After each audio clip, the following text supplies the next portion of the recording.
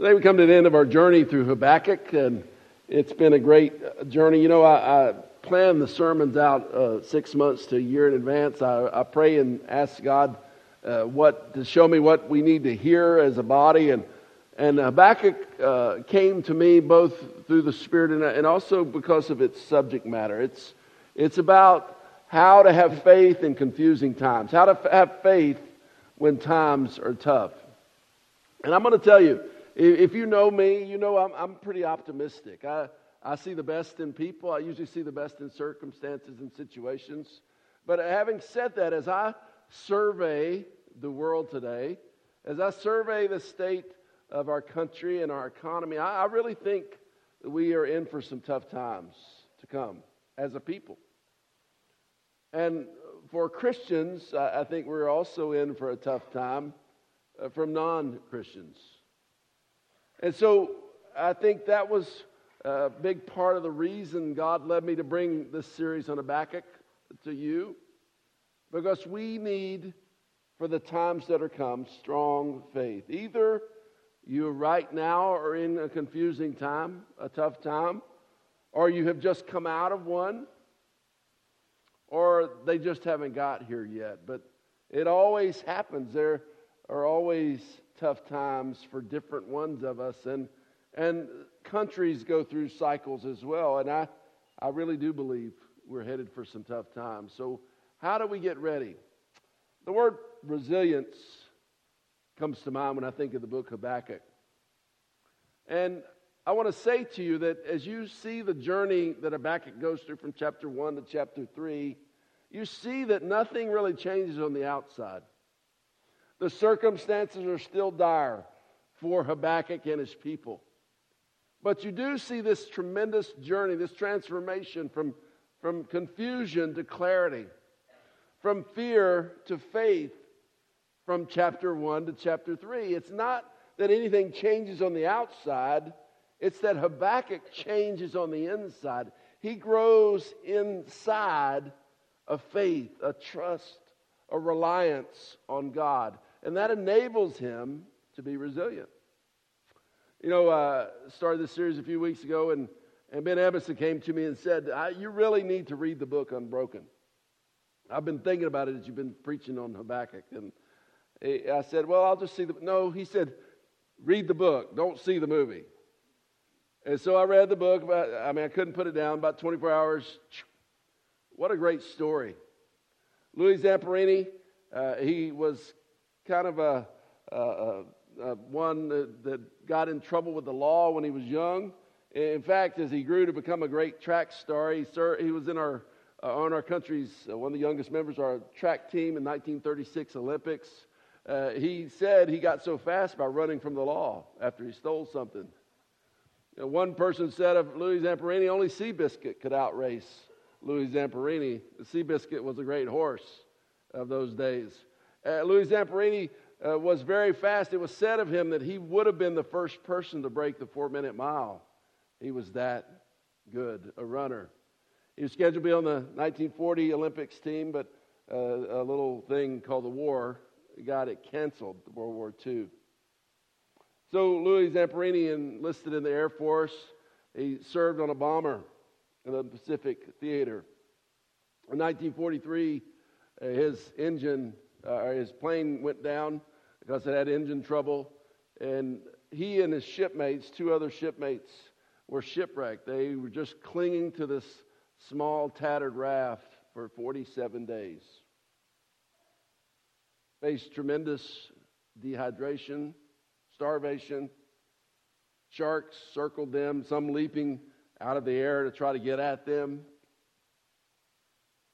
Louis Zamperini writes, as he tells the story through Laura Hillenbrand, the author of this book, that at one point he said, God, if you'll get me out of this, I'll serve you forever. On that 47th day, they saw land. It turned out to be the Marshall Islands. And they got close to the land, and a boat came over, a Japanese boat, and rescued the 2. A third man had passed away. 2 of them, and took them to a horrendous POW camp. In this POW camp, The prisoners were treated horrifically, and it seems Louis Zamperini was singled out and given even worse treatment. The worst of their captors, of their tormentors, was a Japanese sergeant named Matsuhiro Watanabe, nicknamed the Bird. And Louis Zamperini felt himself rotting away in prison. How do you deal with tough situations? How, when tough times come, do you somehow get through? Do you persevere? Or how are you resilient through those kind of things? Well, in Habakkuk 3, I think it tells us 3 different steps of faith, the kind of transforming faith, the faith that will enable us to persevere, to be resilient through whatever life brings our way. The first step of faith we see here, it's a very simple outline. Verses 1 through 2 tell us that prayer is the first step of faith. It is vital. I know we talk about prayer a lot in church, but it's vital to understand that is the place it begins. If we want to change from the inside, it has to be as we communicate with God, as we talk to God and listen to God. That has that transformation in us. It brings about what God wants in us as we seek Him. This chapter begins, verses 1 and 2, a prayer of Habakkuk the prophet, Shigionoth. Lord, I've heard of your fame. I stand in awe of your deeds. Lord, repeat them in our day. In our time, make them known. In wrath, remember mercy. Notice he is asking for the Lord to bring change. He's asking for the Lord to bring revival. But he also is clearly saying it's to start with me. It's not me looking and seeing God for you to do everything and everybody else. And so often today, as we look and think about the troubles of our neighborhood, the troubles of our city, the troubles of our county, the troubles of our nation, so oftentimes it's easy to look out and say, if this would just change and that person would just change. But I will tell you, as I deepen my prayer walk with God, it often makes me understand that revival must begin with me. Instead of looking at others, I need to confess before God my failings. I need to allow God to take over my thoughts and to take over my priorities and to shape my values in His image. It's not about others. Revival must begin with ourselves, and it happens through this communication, this prayer with God. An old Chinese prayer says, "O Lord, change the world. Begin, I pray thee, with me."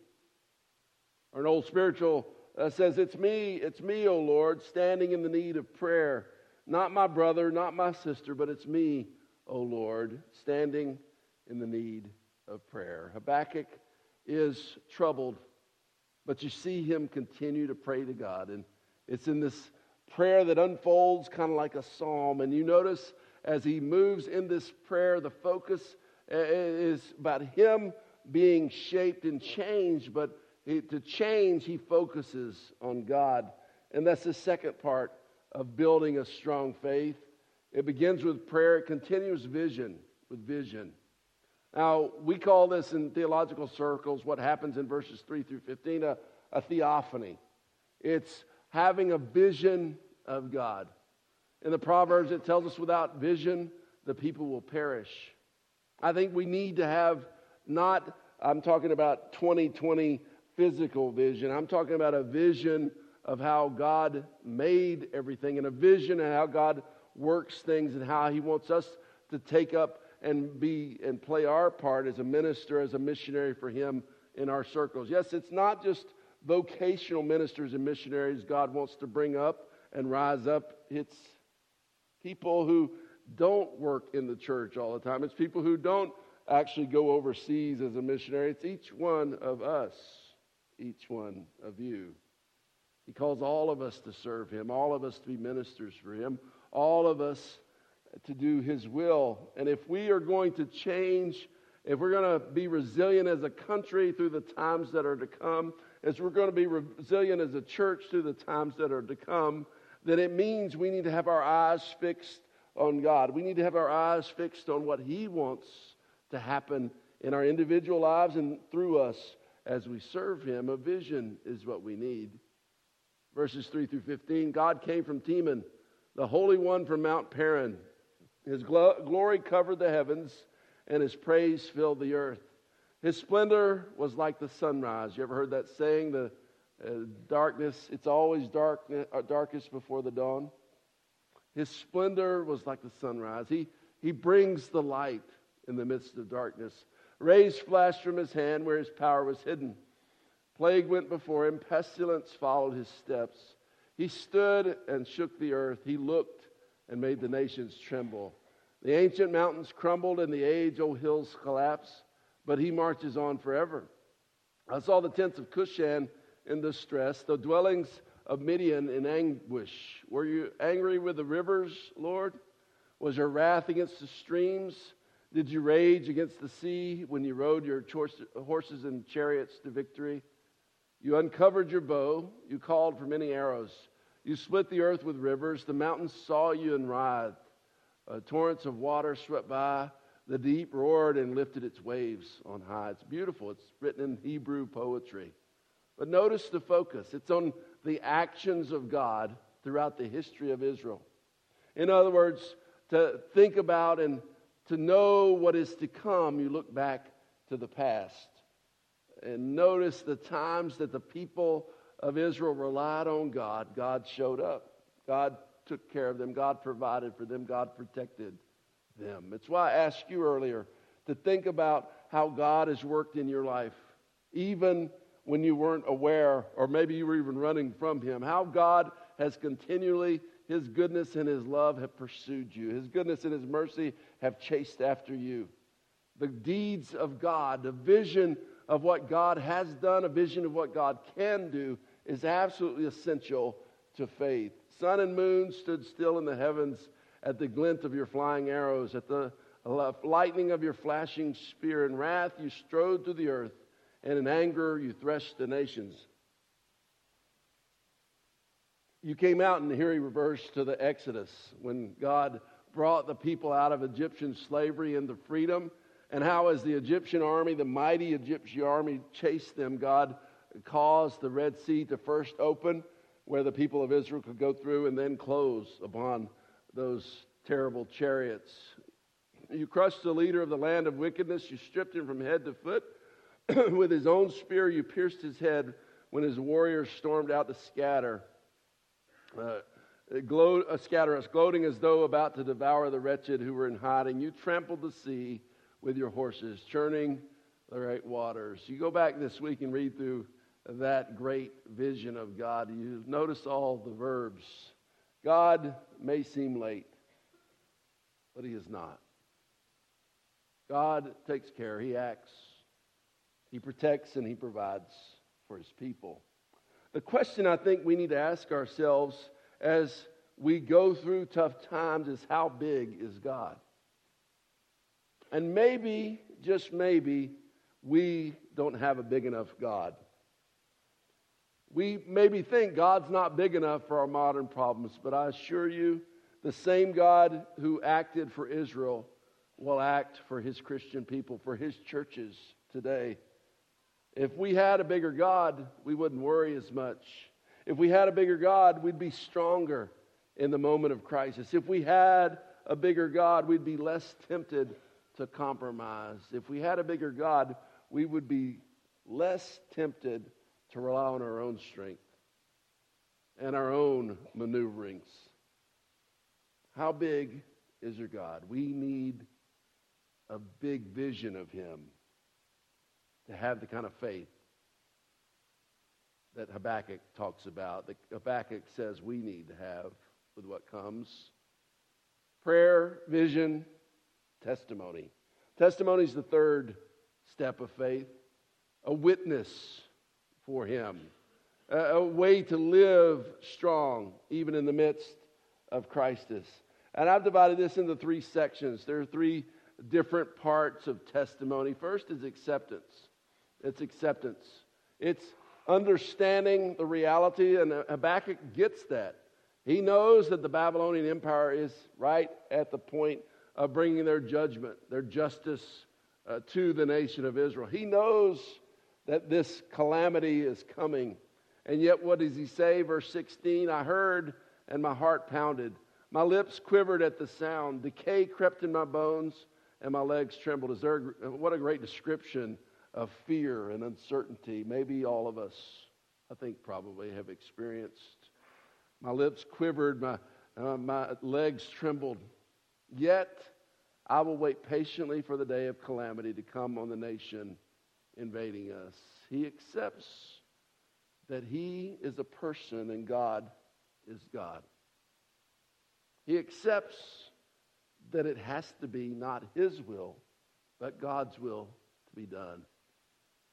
As you go through grief, perhaps the loss of a loved one or the loss of a relationship, you have to come to that stage. It's the fifth stage of the process of grief, of acceptance. And I believe if we're going to have a positive view, if we're going to have a proactive view and believe in faith, that we have to come to that point where we accept that he is God and we are not. And to testify, we need to understand that he is God and we are not. Testimony means accepting who God is. It also means commitment. Verses 17 to 18. Notice this remarkable passage. In fact, I would suggest to you to memorize Habakkuk 3, verses 17 through 19.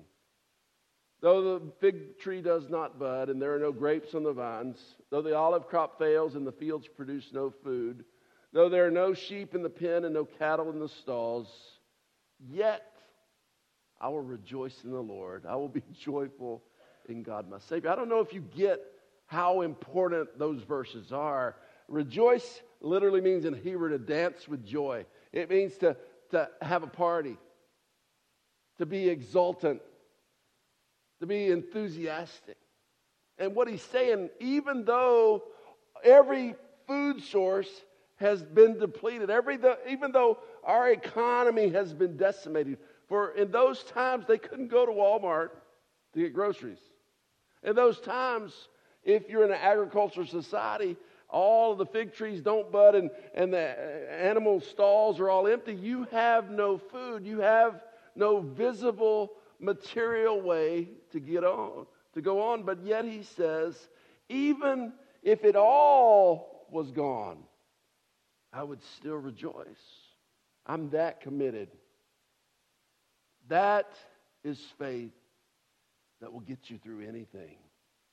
That's the kind of faith God needs to breathe into our church, into our nation.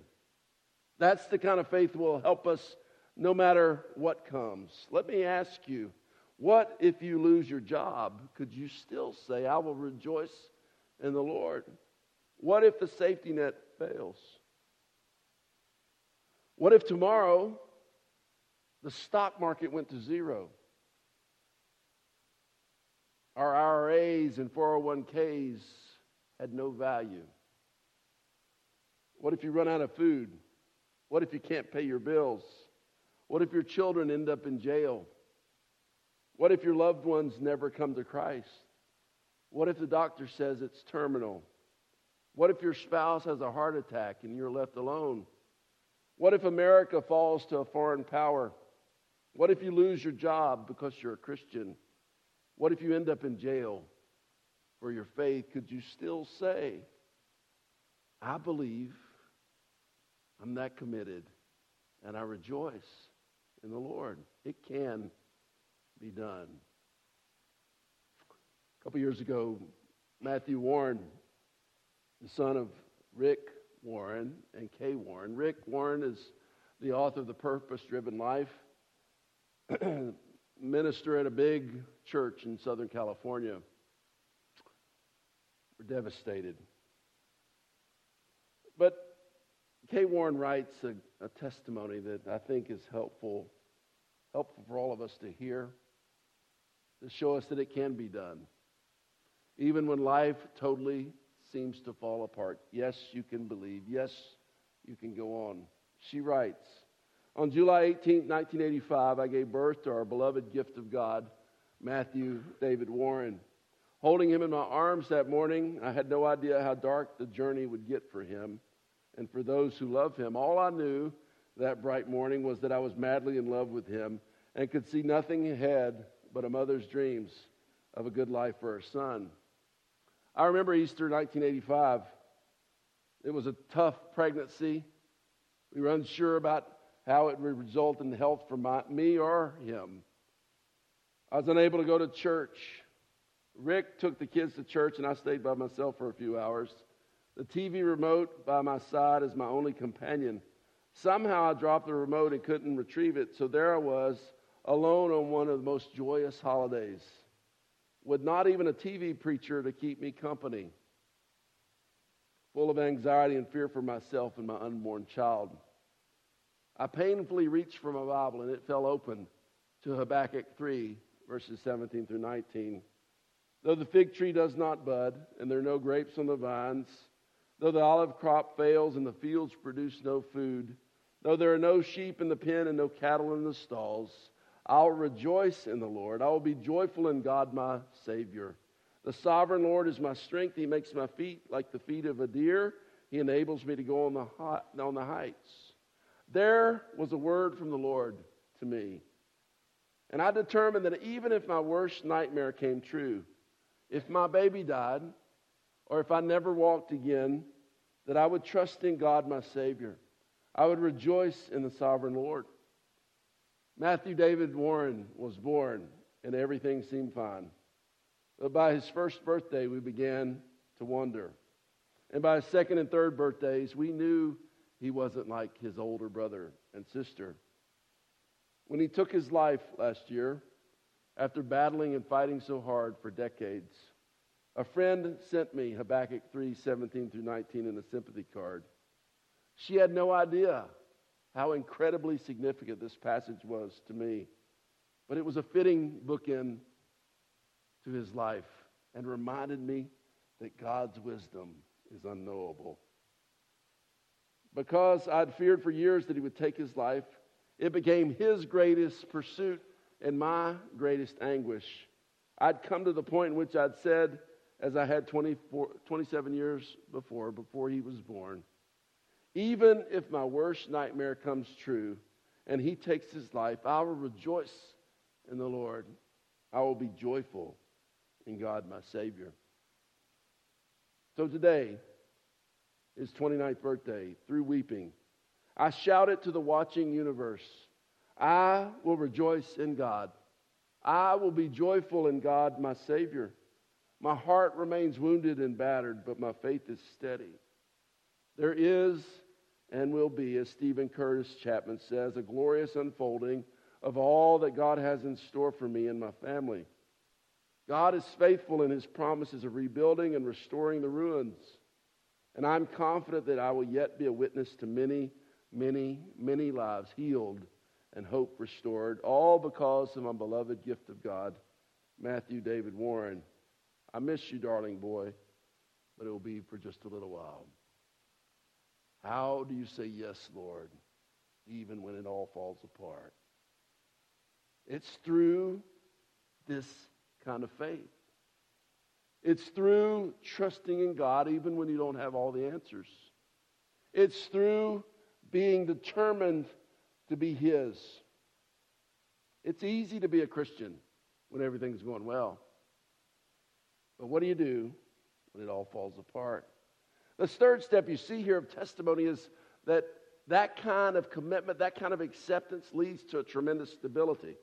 A stability. In verse 19, often not given so much examination, you see an amazing picture. The sovereign Lord is my strength. He makes my feet like the feet of a deer. He enables me to tread on the heights. If you've ever been to the Holy Land on the west side of the Dead Sea, you will see these big, steep hills, almost mountains, cliffs, that almost go straight up. And they have all kinds of small rocks that if you touch them, they'll go scattering down the mountain. But yet you see deer that just jump around and leap around Their feet are made such, their hooves, that they can perch on almost vertical rocks and cliffs. They're not worried at all, leaping and bounding about on a nearly vertical hillside. They have stable footing. They are confident that they can handle whatever comes. So it is that this kind of faith I'm talking about can enable us to stand through whatever comes, either individually, in our health, in our vocation, our career, our relationships, or in all of those that happen to us as a country as a whole. Reminds me in Ephesians 6:13, it says, "Therefore put on the full armor of God, so that when the day of evil comes, you may be able to stand your ground, and after you've done everything, to stand." It's amazing to see somebody stand firm, to even rejoice in the face of great difficulty. But I have seen it over and over again in people who trusted the Lord and put Him first. And it can happen for you. You can develop the same kind of confidence, the same kind of stability. But it means putting Him first. It means trusting Him. It means giving it all to Him. So oftentimes, trusting in our own power, our own abilities can get us through a tough time. But are we really whole? Louis Zamperini made it through the prisoner of war camp because of a great resolve, because he had internal fortitude. Trusting in his ability, he made it through physically, but mentally he was a mess. As he came back stateside, he was firmly in the grips of what we now know as PTSD. And you can imagine why, as he was tortured unmercifully in that prison camp after being shipwrecked for 47 days. He found a woman and met her and married her, but their life was torture. Because Louis Zamperini every night had flashbacks. He had nightmares, and often the bird was a primary vision in those nightmares. He turned to alcohol, became an alcoholic. 1950, Billy Graham did a crusade in their town. And his wife persuaded him to go hear Billy Graham preach. And so he went. As he heard his words of truth, instead of accepting, he got angry. When he left, he said he wouldn't come back. Well, his wife kept persuading him, and she got him to go back another night. And he said, well, when he says every eye closed and every head bowed, then I'm leaving. I'm out. But God spoke through Billy Graham. And instead of leaving, he came to Christ. The Bible says if we will draw close to God, He will draw close to us. And Louis Zamperini remembered that on that ship, that little raft out in the Pacific Ocean, he said, God, if you'll get me out of this, then I'll serve you forever. And he gave his life to the Lord. He never had, according to him in this book, he never had another nightmare. He never had another night robbed of peaceful sleep by the bird and all these terrible experiences. He founded a boys' home and has touched many lives. He serves faithfully at the First Presbyterian Church in Hollywood, California. You see, his internal physical fortitude got him through the ocean and through the prisoner of war camp. But it was only God that could bring him peace. It was only God that could bring him internal joy. The Bible says there's a peace that passes understanding that God wants to give to each of us, so that when tough times come, we will be strong. We will stand. I can't change your outside circumstances, but God can change you on the inside. deal with whatever you're in, whatever is to come. And yes, we still, even in the midst of great pain and suffering, we can rejoice and say, you are our God. We're your people. We give our lives to you. Father, as we think about these things today, I don't know what my friends here are going through, but I am sure today was a word for a few. And if not in our current life circumstances, it will be a word we need to remember in the future. Father, when we get down to it, we have to strip everything else away and just depend on you. So help us to do that today. In Jesus' name, amen.